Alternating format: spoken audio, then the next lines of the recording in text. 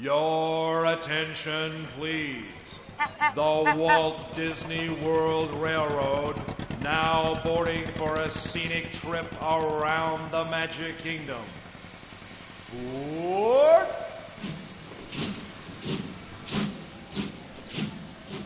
So, Jeremy, as part of the Disney Springs transformation, we discussed that there had been some new restaurants added and a retheme of a lot of the existing downtown Disney, but that's not where it is right now is not where it's ending.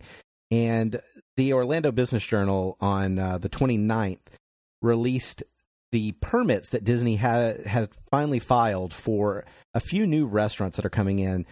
The first one we've heard a little bit about. It's going to be called the Edison, and it's scheduled to launch in 2016. And, you know, to some extent, the permits don't really give us a lot to go on, but I'm kind of excited just because of one thing that it tells me, and that is that it has rooms such as the Tesla Lounge, Patent Office, Telegraph Lounge, and the Radio Room. And this excites me because it sounds like, you know, similar to what you've got with Be Our Guest to some extent, similar to what you had with the Adventurers Club, similar to what you have now with supposedly at Skipper Canteen. You're going to get some. It sounds like they're going to have the opportunity to offer some different experiences. So the only reason that I'm excited about this place is Jock Lindsey.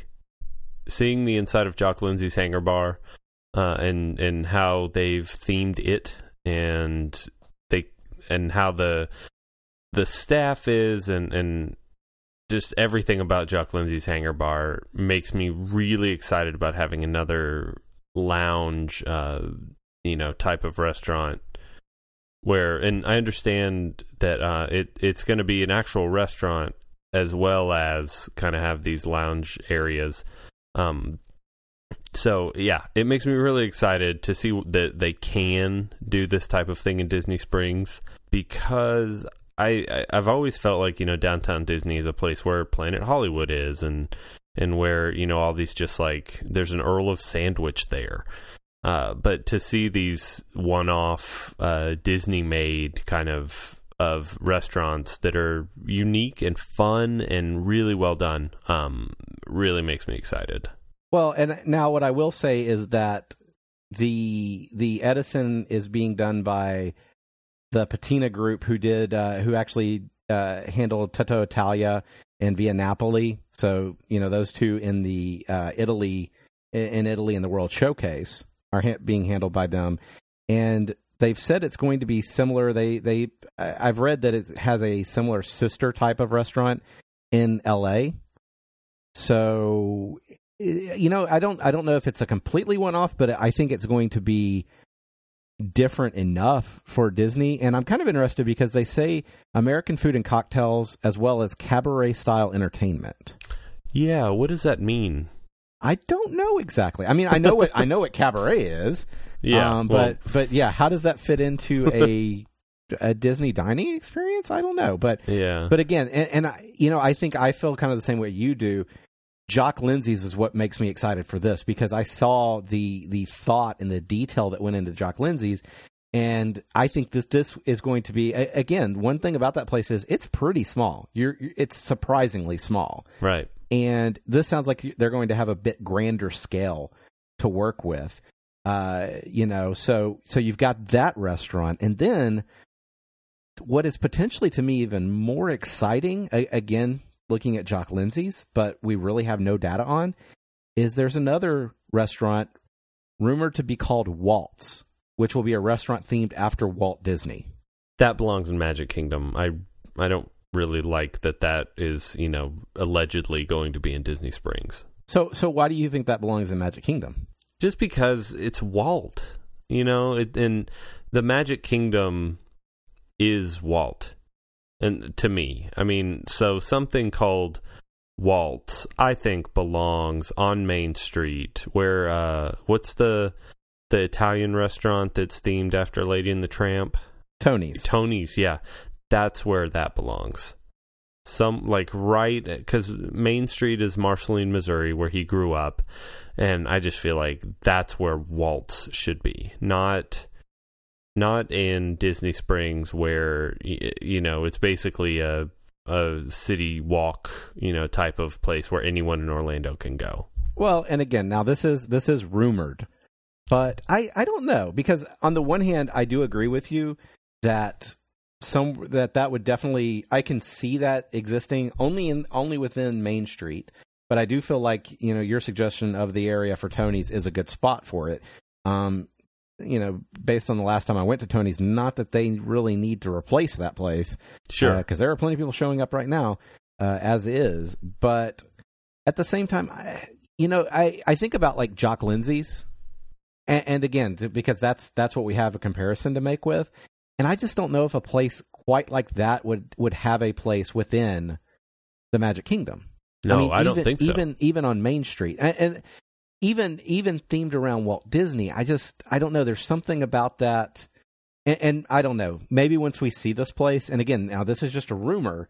But it's been pretty heavily rumored. I feel like for a while it's kind of been going around that this was going to happen.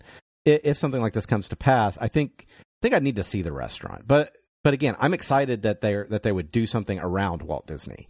So we have those two things, and then the more distant rumor that the Business Journal brings up, but another one that sounds really, really cool to me, is that the permit also shows an underground area underneath the walkway that has multiple restrooms in large areas available.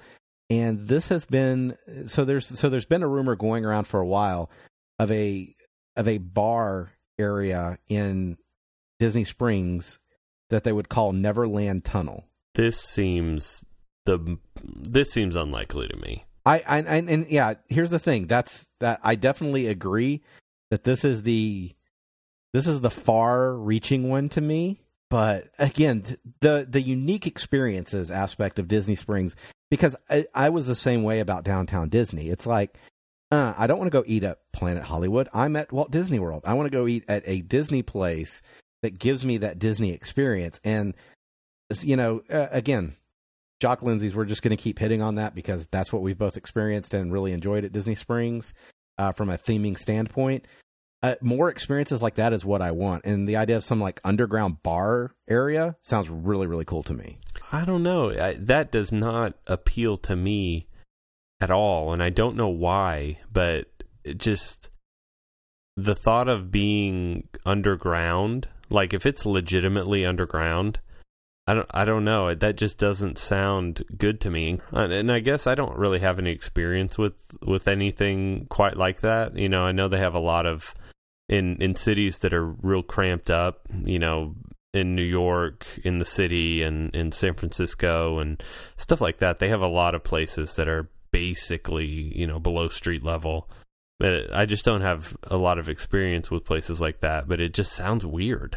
Well, and so I think to me it sounds like, clearly if this does, and again, folks, we're talking rumor, so this could be a waste of our time, but just as a thought exercise, if it's Neverland Tunnels, it's going to clearly be in reference to Peter Pan stuff and the Lost Boys and all of that, which just seems like it's undefined enough that you could really go just a lot of different directions with it, Yeah. So the theming aspect of it, that seems pretty cool to me. The execution aspect of it, that's what I'm wary of. So basically, you just don't want to be underground. That's the that's the beginning and end of it. Something like gives me the heebie-jeebies about that. Well, it is what it is. So we'll wait and see. The other possibility is that this is some sort of utilidor type system. Because here's the thing: when they said there are multiple bathrooms down there, and they're like, "Dude, this is totally going to be Neverland Tunnel," I'm thinking, the utilidors have restrooms in them. The underground tunnel at Epcot has restrooms in it for the cast members to use. So that could very well be that too. So I bet those are the cleanest restrooms in those parks too. I mean, they're clean, but I guess my thing is that I don't normally have an issue with unclean restrooms inside the park, like proper as a guest. Every once in a while I run into one, but those are few and far between, I think. Are we talking, I'm talking number 2 clean. Oh, well, it all depends. I've seen very, very clean restrooms as a guest, I think. And here's the one thing that I will say: theming of restrooms at Disney parks is, especially like I'm thinking specifically of the Rapunzel restroom. It's pretty good. That's that's freaking awesome. It's pretty good. And guess what? If you're a cast member, you don't get theming to your restroom. You get a restroom. I'm trying to think because like we had, so like one of our training areas was in the underground area at Epcot, and the restroom that was attached to that was basically it was in like a, you would think public library, maybe, I don't know. So it's clean, it doesn't get used a lot, sort of a thing, but it's just it's a restroom, and it's not even like super well lit and nice and modern looking or anything like that, because guess what, you're a cast member. Yeah, who cares? You'll take the restroom we give you and you'll like it. So anyway, so there are some new things coming to Disney Springs, and that is exciting to me.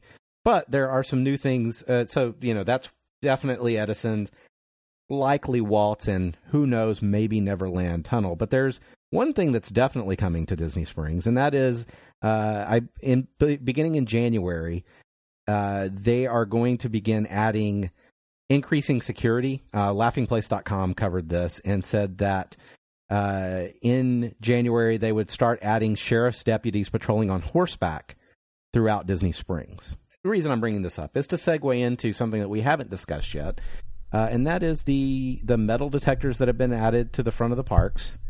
And now we're seeing increased security at Disney Springs, and I don't know how I feel about these things. The horseback sheriff's deputies at Disney Springs, I think that's great.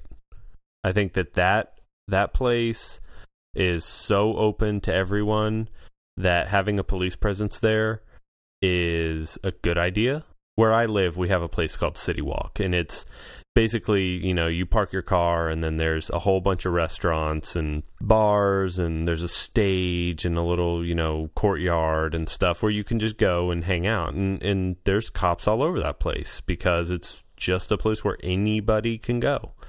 So I think that that's a pretty good idea. Metal detectors at the parks is so sad. It makes it really like a lot harder for people to get in. That adds one more choke point for getting into the parks. And as we finally got rid of the big ticket, you have to push through the thing, and the Magic Bands I feel like have really smoothed, or at least to me, made it a lot quicker getting into the parks. Yeah, and so now we have this thing that is like way worse than the whole ticket and thumbprint thing, because now if you get caught at a metal detector, you got to back up, you got to make sure your pockets are empty, take off your belt, do what and like it makes me sad. So to me, it breaks it's just one more thing that's going to break the magic for you, right? Here's the thing, I feel the same way. There was a time, I think at some point, where I'm like, why are we gonna have to deal with stupid metal detectors? But here's the thing, I don't hold it against Disney. No.